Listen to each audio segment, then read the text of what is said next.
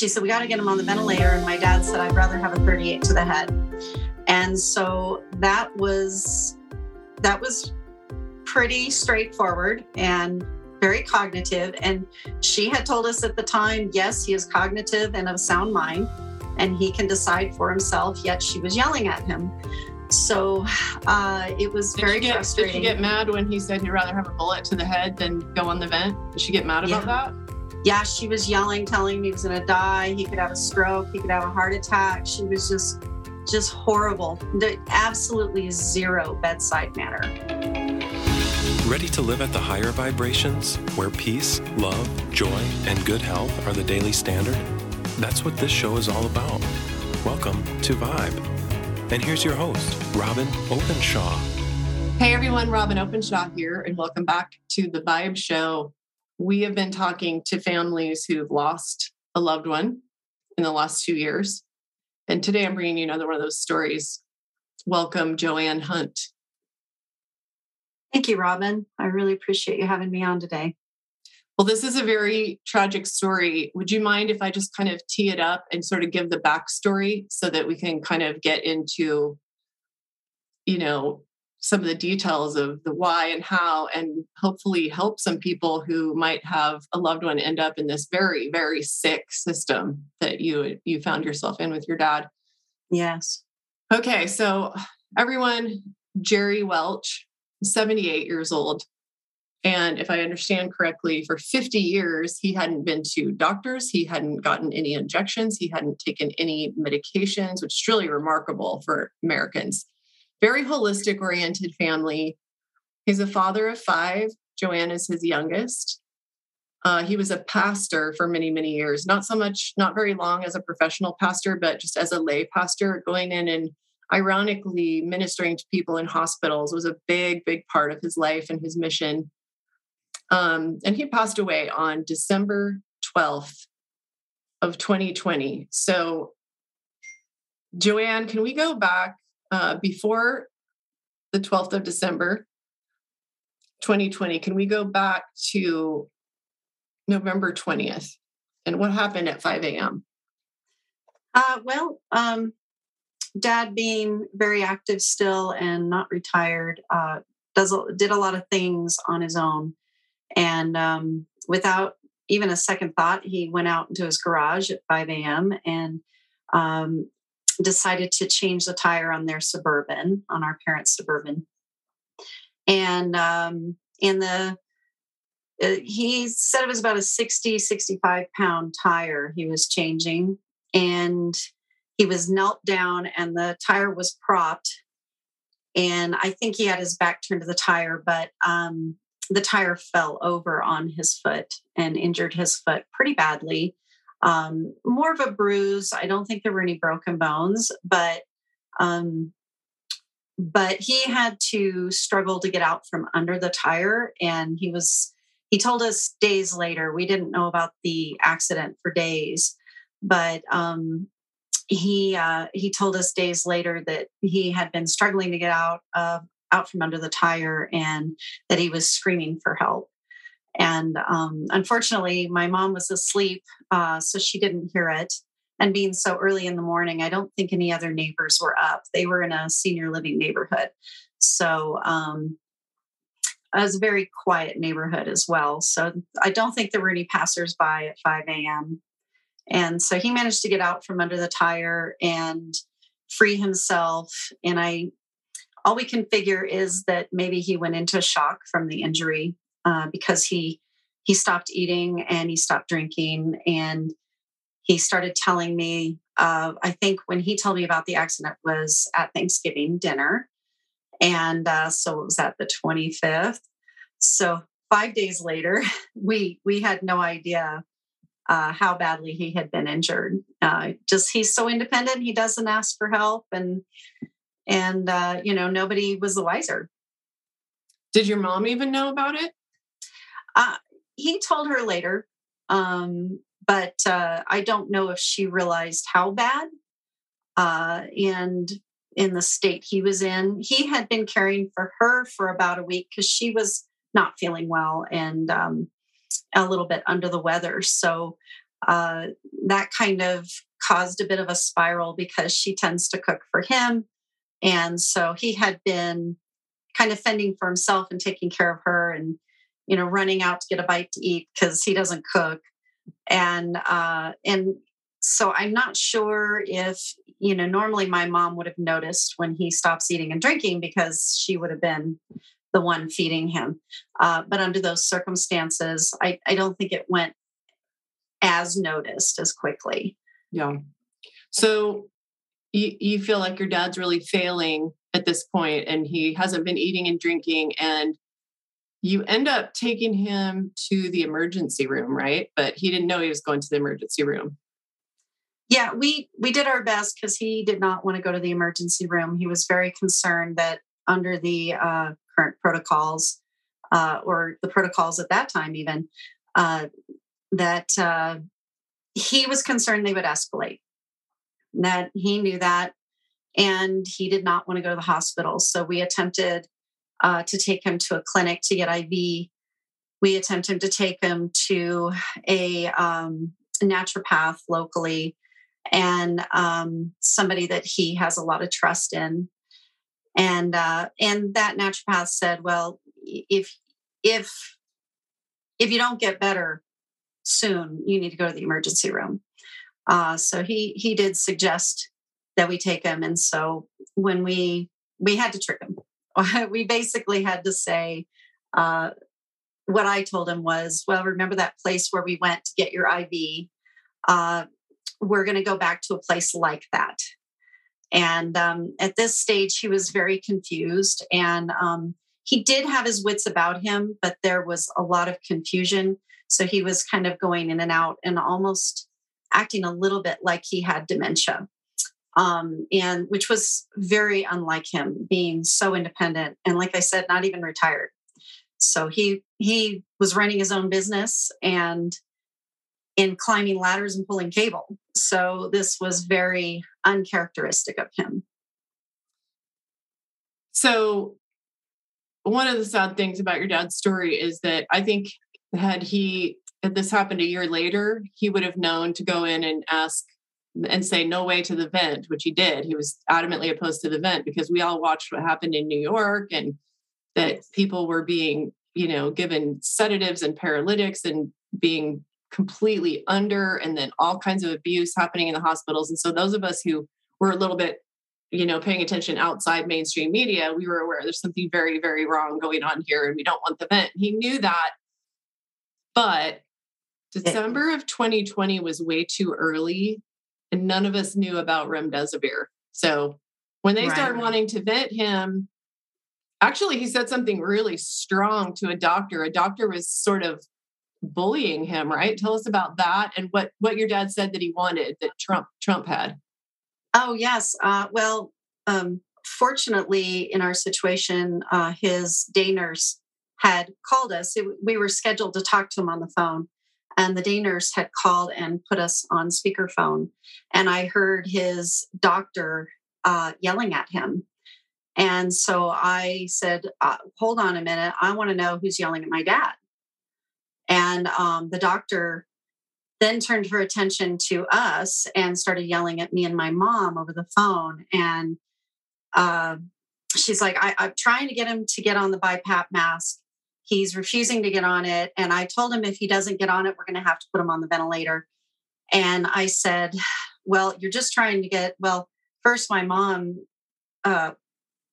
just said, we were just dealing with the fact that she was yelling at him. And then as she's yelling at us, she said, we got to get him on the ventilator. And my dad said, I'd rather have a 38 to the head. And so that was pretty straightforward and very cognitive. And she had told us at the time, yes, he is cognitive and of sound mind, and he can decide for himself, yet she was yelling at him. So it was very frustrating. Did she get mad when he said he'd rather have a bullet to the head than go on the vent? Did she get mad about that? Yeah, she was yelling, telling him he was going to die. He could have a stroke. He could have a heart attack. She was just horrible. Absolutely zero bedside manner. And literally, and I don't use the word bully very lightly. I'm not one that passes that word around. I know it's a very commonly used word right now, but I am telling you, she was yelling at my dad. And then she started yelling at me and my mom. And my mom said, "Can you give us some time to think about this?" And she said, "You don't have time. You don't have an hour. You need to decide now because he could die at any moment." And she just started yelling at us. And my mom was shaking and crying. And so I turned the attention back to, look, you heard my dad. Those are his wishes. He doesn't want to be on the ventilator. And you told us you're just trying to get him on the mask. So why don't we deal with that? So I said, you let me talk to my dad. And so they agreed to let me talk to my dad. And I said, Dad, he didn't like the BiPAP mask and he called it the pig mask. And bless his heart, he just didn't like it. It hurt. It had all those elastic straps. And I said, well, Dad, I know you don't like the pig mask, but they're saying you need it because your oxygen is dropping. And so would you please put the pig mask on for me? And he agreed. And so, then I immediately turned to his nurse in a separate conversation away from that doctor, because I knew that doctor was just belligerent. And I said, I want to know who's advocating for my dad, because this is unacceptable. And there has to be, if we're not allowed to be there, because they told us to go home and isolate. And I said, if we can't be there to advocate for him, who is going to be there to advocate for him? And so they did get us in touch with a chaplain who spoke with us and got us in touch with the advocate for the hospital. The patient advocate is what they called her. So you never were in his room. I'm not sure I realized that. We were in the COVID hysteria. It was 2020. And so, yes. In 2021, there came a point where they couldn't deny patients' families access to them, but they would limit it to one. And so most of these people telling me their story are not from 2020. They're from 2021. And some of them have been denied access to their family. And some of them were allowed one at a time and only during the daytime hours. I mean, all these are just ridiculous, arbitrary rules. Like, are you safe having a family member in the day, but not at night? Like, it makes no sense. But so you guys just kind of had to accept it because that's how things were in December 2020. Just can't fight them banning you from even being in his room. It was part of the emergency executive order here in the state of Colorado that if they test positive, that they are immediately isolated. If they're test positive with the symptoms in the hospital. So there were those things, if you're at home and you test positive, they tell you to self-isolate. But because they had run a chest x-ray and said that he had pneumonia, and then about a half hour later, they came back with your COVID test has come back positive, and now we're going to transport you to the COVID unit, and your wife cannot go with you. So my mom was with him up to that point. And then, which the logic there is very odd because she's already with him. And if he's tested positive, she's probably positive or whatever. Who knows? Because the data out there is so inconsistent. But they told her, you need to go home and self-isolate. And they told her to self-isolate for 2 weeks. And they said, you will not be let back in the building. And so I had to just drive her home. We weren't allowed to go into the hospital, and they took him to a different location because they said that the beds were full at that particular hospital that we were at. So they transported him and then put him in this COVID unit in the other hospital. And so we were separated from him from that moment on.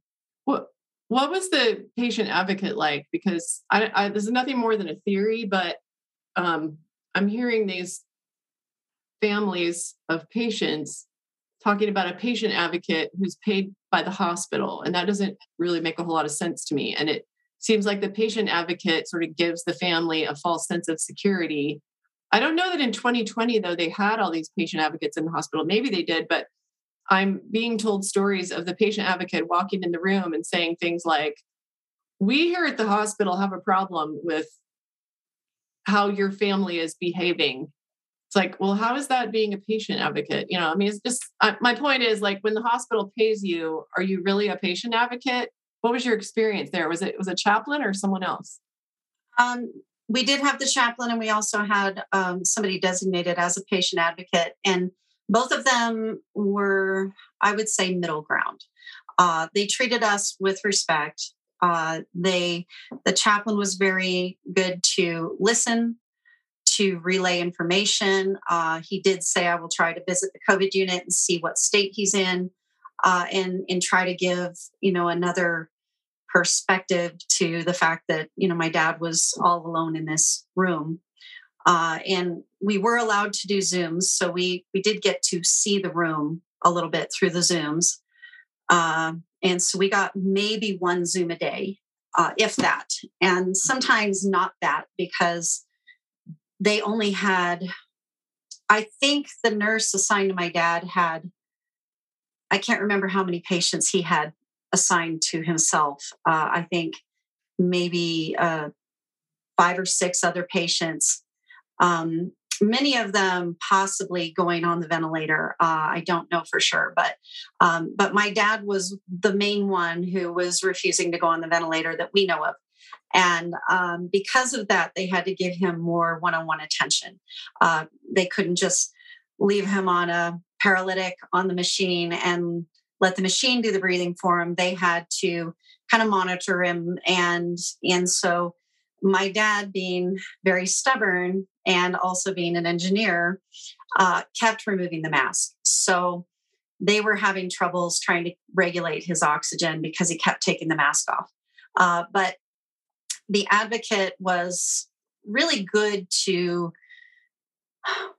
what do I say? I would say at that stage, the advocate was genuinely an advocate for us and the patient. I felt like they were doing their best to be diplomatic, and try to, in a sense, be a mediator, would be the way I would describe them. And so the chaplain did a really good job also of getting that communication across. So I think it was on day 3 that when they started sedating my dad, because my dad, and it was the night staff that did. The day staff, my dad really loved the day staff, and he would cooperate with that nurse, and they got along really well. But he told you something about what was happening at night. He told you that on the phone, right? Yeah, I think it was on day 3 when we talked to him on the phone. He said that they were building blood factories on his arm. He said, I don't know what they're doing. They're doing experiments on me. And, we talked to his nurse. The nurse says, well, the drug that we've had to give him to treat the COVID will make him think he's hallucinating. So we kind of chalked it up to, okay, maybe he's hallucinating this. But he said, I'm not sure what he's referring to. He says, the only thing that makes sense to me is that they have to do a blood gas to check his blood because of the amount of oxygen. So he was on 70 liters of oxygen at 100%. So they were giving him the absolute max they could give him.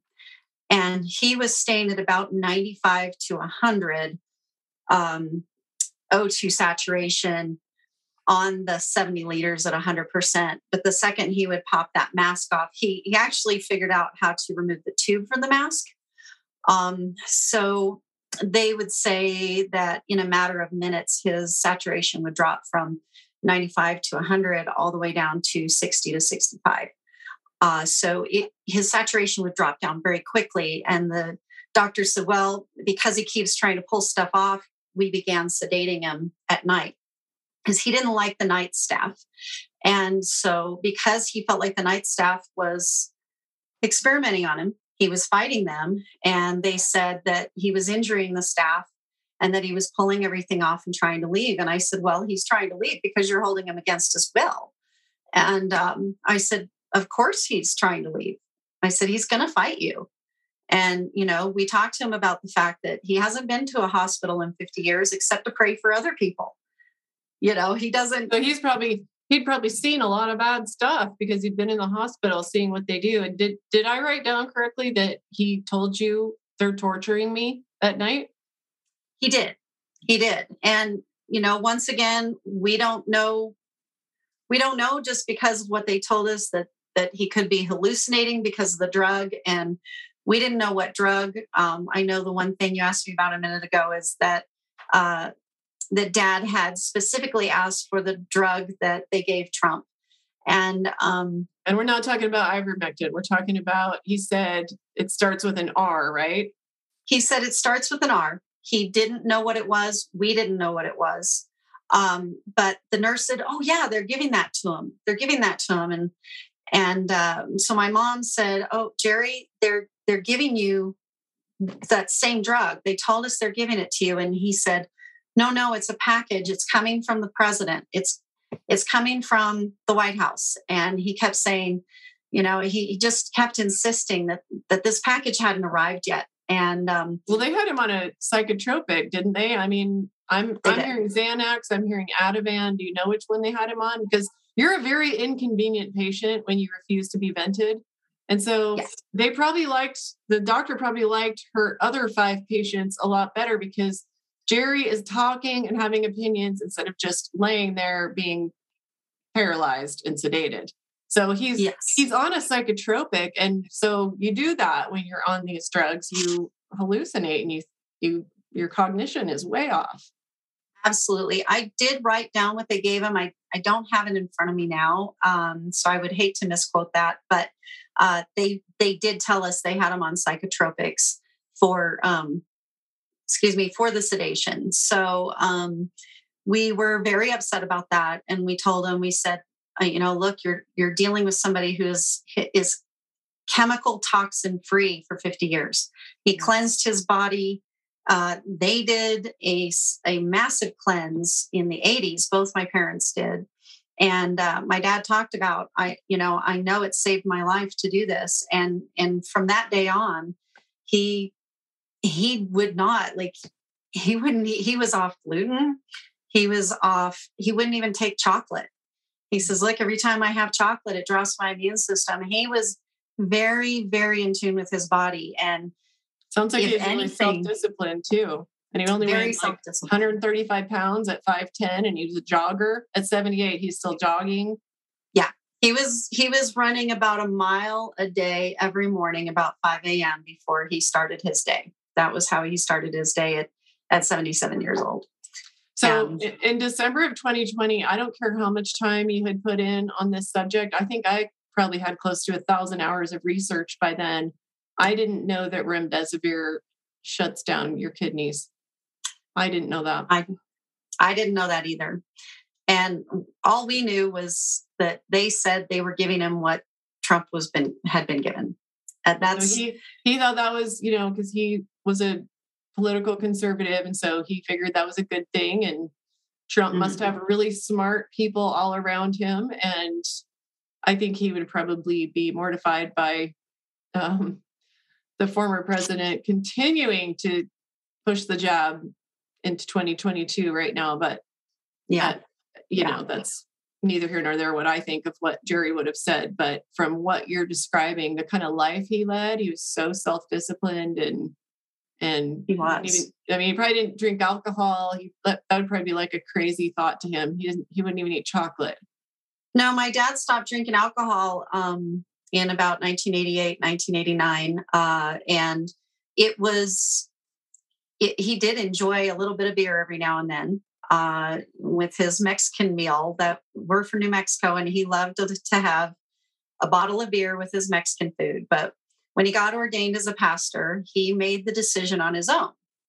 And my brother had asked him, why don't you drink your beer anymore? What's the big deal? And he said, it's not that it's a problem to drink the beer. He says, the beer's not the issue. He goes, it's who's watching me drink the beer. Now that I am a pastor, I have to be more conscious of who's seeing me do, what. So he was, he loved people, and he was very conscious of who would be observing his actions. And so he made that choice to eliminate alcohol from, I don't remember him ever picking up a bottle of beer again. And, that's 30 years. Your dad he was just exemplary. He sounds like an amazing man. I would have loved to have met him. Now you started to fight to get him out of the hospital, and you were successful at bringing him home. But what did they do? What was it like to try to get him out of there? Did they resist that? And then what did they do as he was leaving? Because I believe there were some real changes in the protocol and the meds and how they sent him home that seem to me to be pretty unconscionable. Well, the way my mom and I put it is we had a bit of a bait and switch done on us, but we had one of the advocates say to us, look, they're going to fight you. Because these patients are in their care, and in their mind, if they leave their care, they're going to die. So they're going to fight you. They're going to fight to keep them in the ICU. He kind of gave us a little bit of a heads up with that and said, so just be aware that they are going to give you pushback.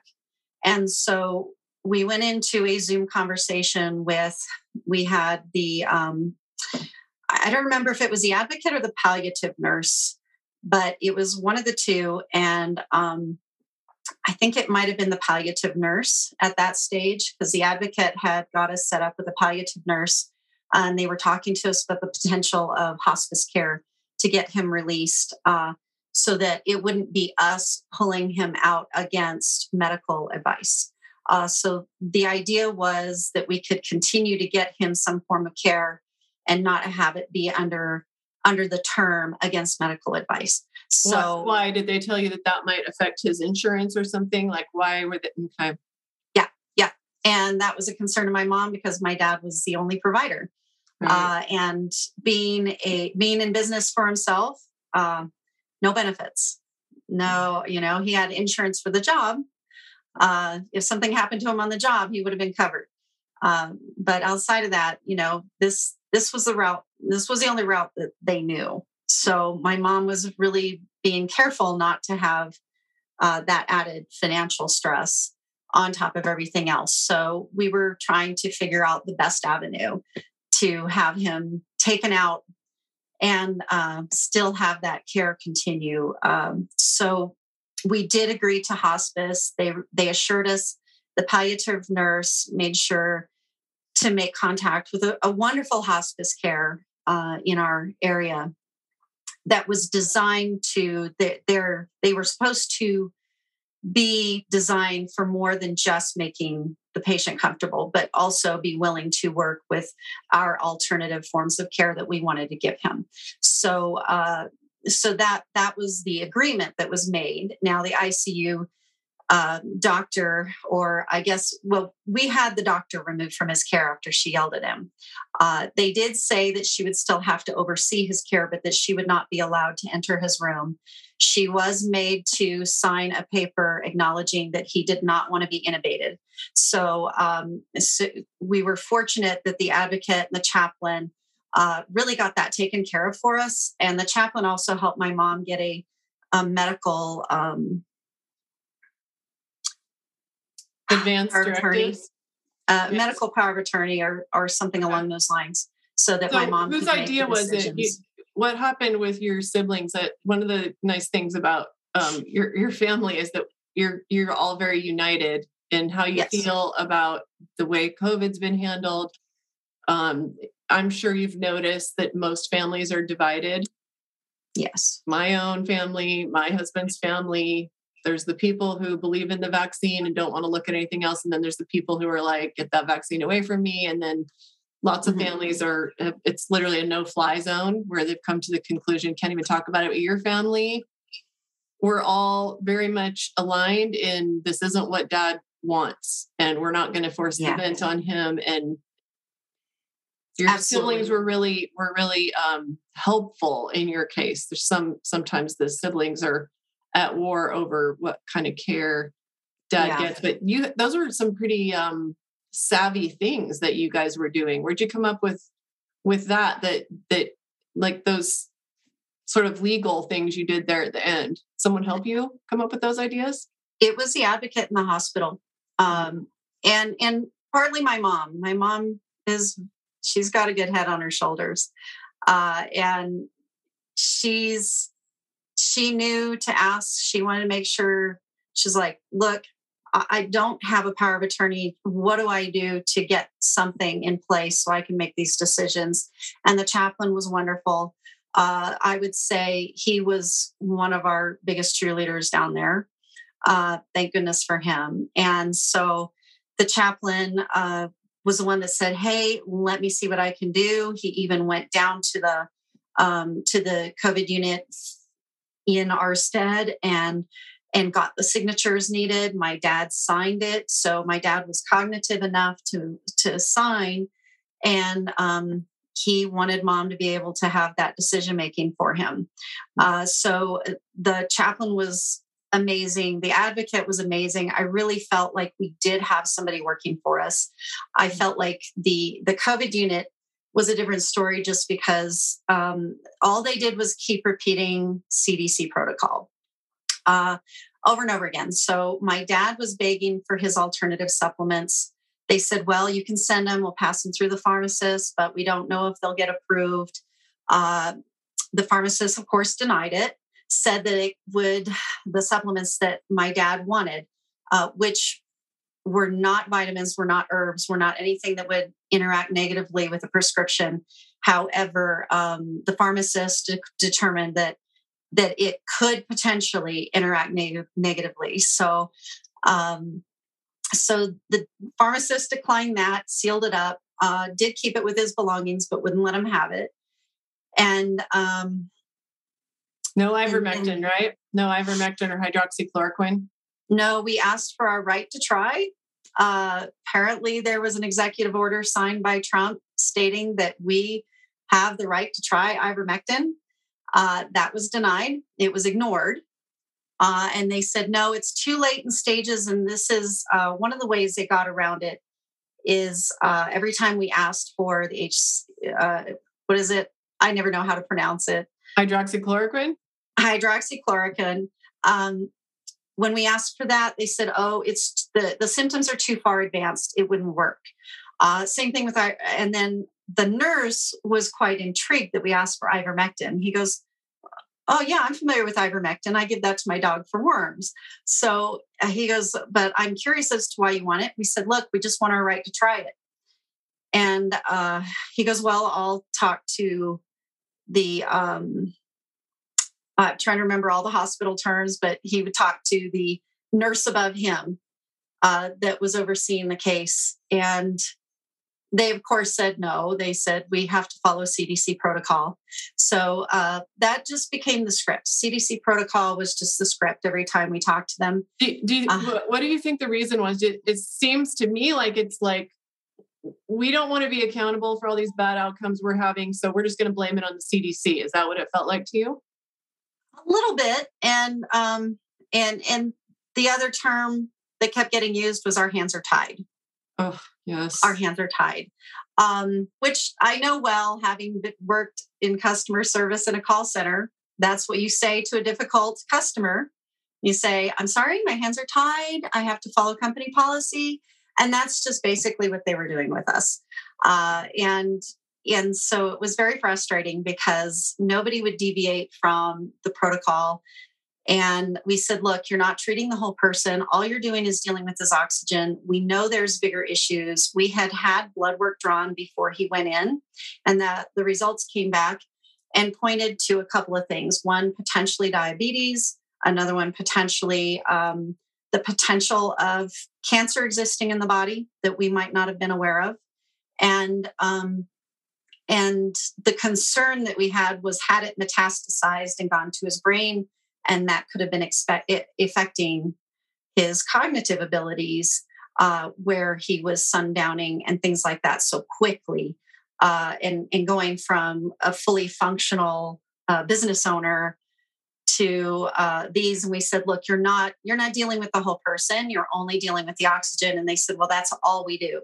They said, we will not deal with any other issue in the body until we get his oxygen under control. And we said, well, that's unacceptable. And so we did a Zoom call with the doctor and the palliative nurse, and they said, okay, you are aware that if you take him out of the ICU, he could die in your care, is how they put it.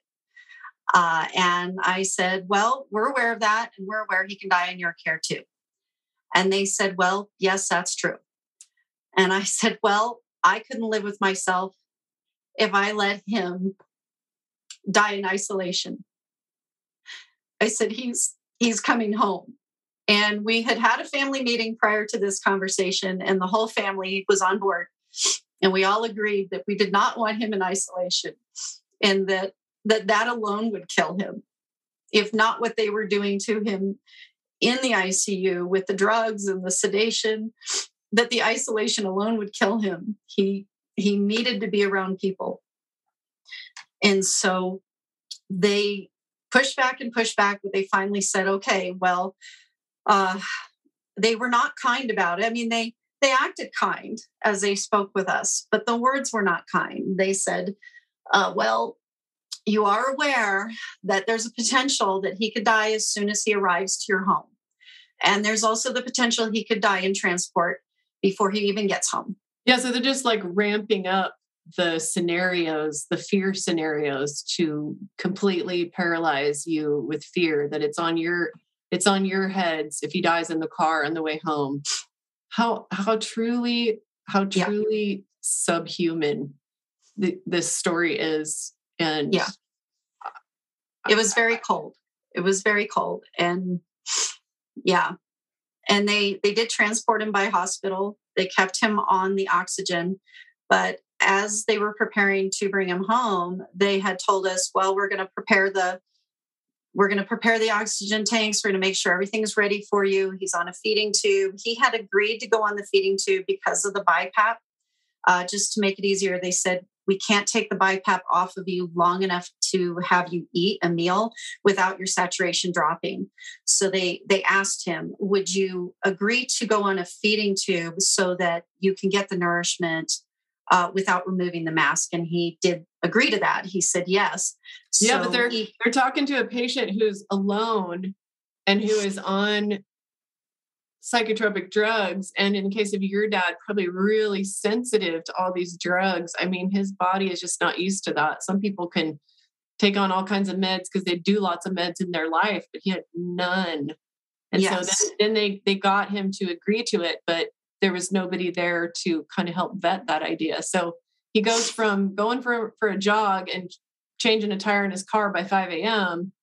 to a feeding tube and the BiPAP machine. And now, so you're gonna bring him home, and they are supposed to be transitioning him in a certain way, and that's not really what happened, was it? That's not happened. They said they would be bringing tanks, oxygen. They would make sure he had his BiPAP so he could get his full 70 liters of oxygen. They said he would come back with the feeding tube. They had a hospital bed delivered and assembled for us. That was the only thing they followed through on, was the hospital bed. We did not get a bedpan. We did not get a urinal. They removed his feeding tube.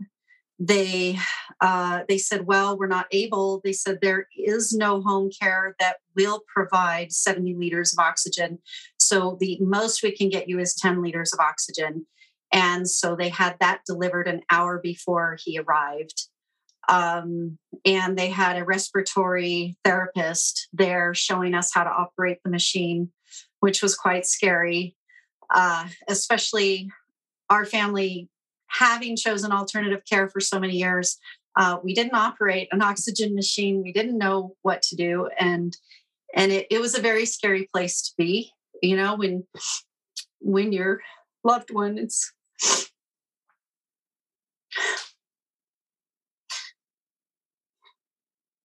when his life is in your hands.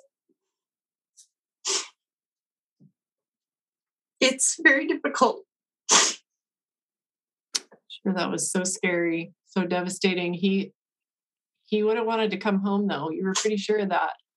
He knew. Was. He was home. Tell us about the final few moments of Jerry's life.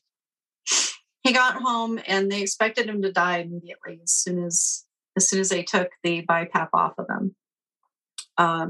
It took 3 paramedics to get him into the hospital bed to transfer him. And the way the house floor plan was, the hallway was at such a weird length and angle they couldn't get the whatever you call it, the stretcher. They couldn't get the stretcher down the hall and turn the corner into the room, so they had to lift him with the oxygen tanks out of the stretcher in the living room and carry him down the hall and into the bed. They did not place him very well, and he kept sliding down. He was not comfortable.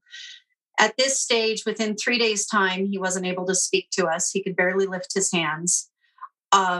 So when he went in, he was talking, and the thing he kept saying to us in the emergency room is, "They're going to escalate. They're going to escalate." And then the first conversation I had with my dad when he got settled in the ICU was, "I told you they were going to escalate." And I said, "Dad, I'm sorry. Will you please forgive me?" And he said, "Yes, I forgive you." I said, we needed to get you care because you were scaring us. Because he was sundowning and he wasn't able to take water. He had gotten so dehydrated. And we couldn't get him nourishment on our own. So we had to do something. And so after a few days of being able to communicate with him over Zoom and him talking and the nurse saying that, "Man, I can't get Jerry to stop talking. He just talks and talks and talks." And then as soon as they started sedating him, that was the end of it. He couldn't talk anymore. So when they took the mask off of him, they watched, and they just stood back and watched, waiting for him to die. And the hospice nurse pointed down to his feet and said, "Do you see the marks on his legs?" I said, "Yes." She says, "That's oxygen deprivation." So I grabbed the cream I had and I just started rubbing my dad's feet and my dad's legs. And the color started returning. And they had put a nasal cannula for his oxygen. They had brought him a CPAP, but it was hurting him. He didn't want it. And the hospice nurse said, "Look, we're here to make him comfortable. And if he doesn't want that mask, he doesn't have to wear it." So I had the forethought before my dad arrived to ask the respiratory therapist for a nasal cannula. And so he had kind of argued with me about it, but decided, okay, well, we'll go ahead and leave it for him. And so he helped me switch out the mask to the nasal cannula. And they just waited. They just expected him to die right there. And I kept working on his feet and legs. And they said, "Oh my gosh, it's a miracle."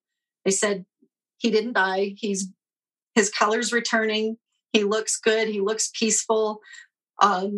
They just started calling him a miracle. And so there was some hope there. And then they said, "Okay, we're going to leave for the night. We'll be back in the morning." And that's when we realized they hadn't even left us a bedpan. And Dad was trying to use the bathroom and we couldn't lift him. And I'm running in a snowstorm before close to the nearest Walgreens to go pick up any urinal. I grabbed everything off the shelf. I said, "My dad needs something. They sent him home to die and he's alive and he needs to go to the bathroom." And so that was kind of our lives for the next day and a half. And 3:30 in the morning on the 12th, he started gasping for air, and I could tell he was choking on something. And the thing before the nurses left that day, he started coughing up a bunch of black, horrible, disgusting mucus. And they said, "Oh, that's natural. That's normal thing for somebody who's been on the BiPAP machine." They said, it's okay. We'll show you how to get it out. And so they kind of walked us through some of that. And we kept trying to give my dad water, and he would draw a picture on a whiteboard of a cup with a straw. And we would give him the water in syringes about this, I don't know if you can see that, about that thick. About the width of a straw.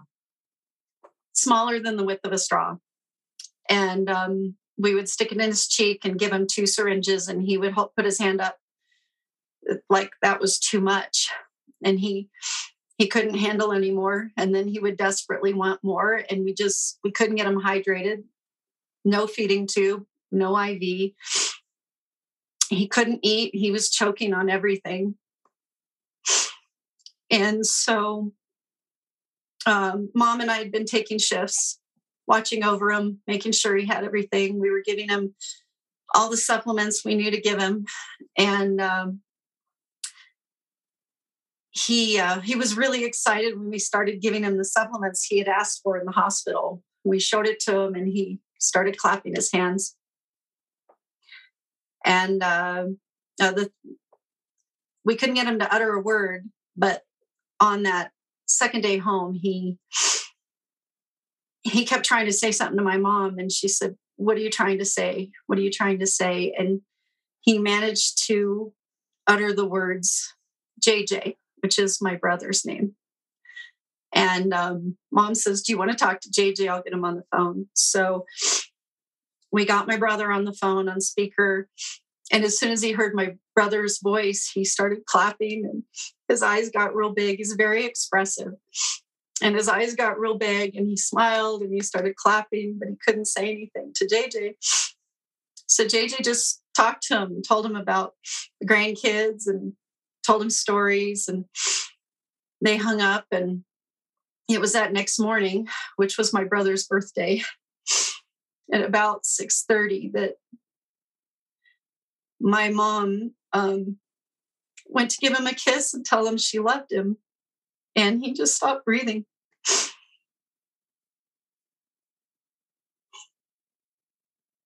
I'm glad that was the last thing that he experienced.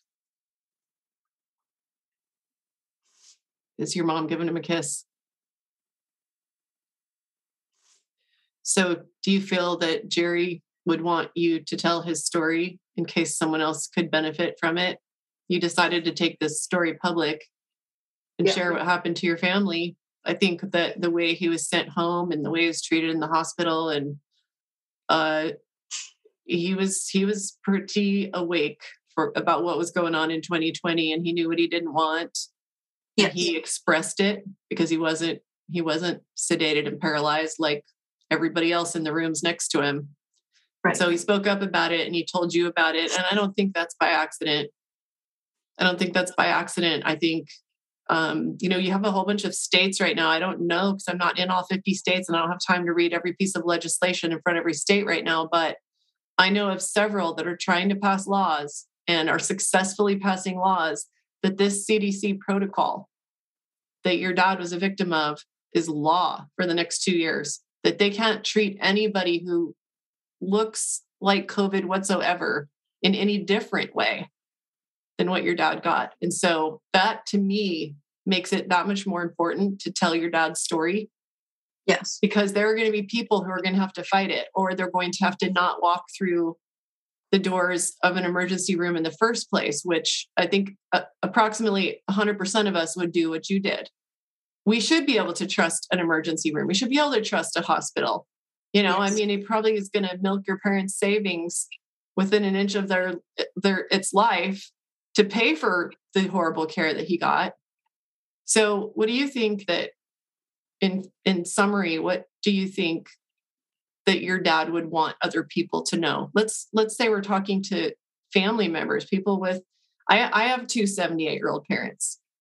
What would your dad want the families of seniors to know? Oh boy, he was such an advocate. He definitely would want this story told. My mom and I discussed this before I came on this interview, and she agreed. Yes, he would want this told. I think my dad would say, advocate for yourself, fight for yourself. I'm certain my dad would say, stay out of the hospitals. I'm certain. My husband and I have spoken about it several times since this happened. And I told my husband, if I get sick, don't take me in. I'd rather die at home with all of you guys. I don't want to be in a hospital. And that's a conversation I never thought we'd have. But, I believe that wholeheartedly, knowing what my dad said to me when we took him in the emergency room, that he knew what they would do. He wasn't blind to it. He did not want to be there. And had I to do it again, I would have let my dad just stay home. Because to me, what keeps me awake at night is the amount of torture he endured, the amount of isolation he endured.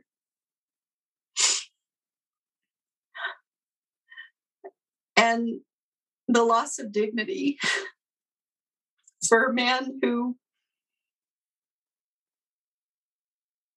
he's given so much to this world.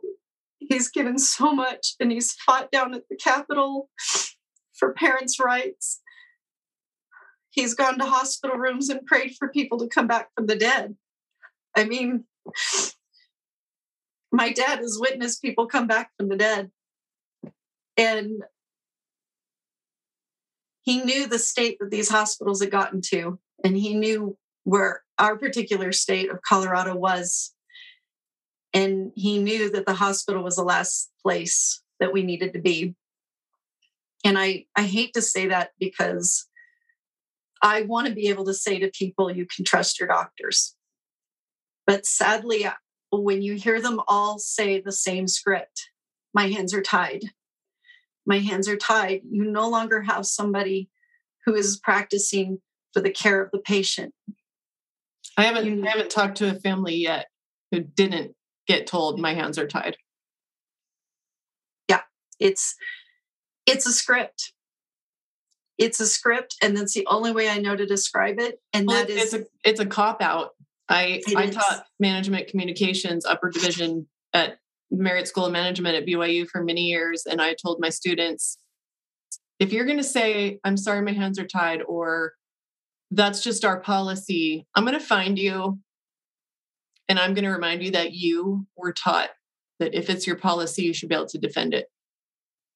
That's a weak, lame excuse for bad behavior, basically. It is. I agree. Well, Joanne, I'm so sorry for everything that you've gone through. And thank you for our sakes, being willing to take your pain and make some purpose out of it. I really believe that your dad's story needed to be told, and that there are people who heard the little clues, all the great clues you gave along the path that your family had to learn the hard way, that will bless some other people's lives and maybe save some lives. So thank you so much, and God bless you and your family. I hope so. Thank you, Robin. I appreciate what you're doing.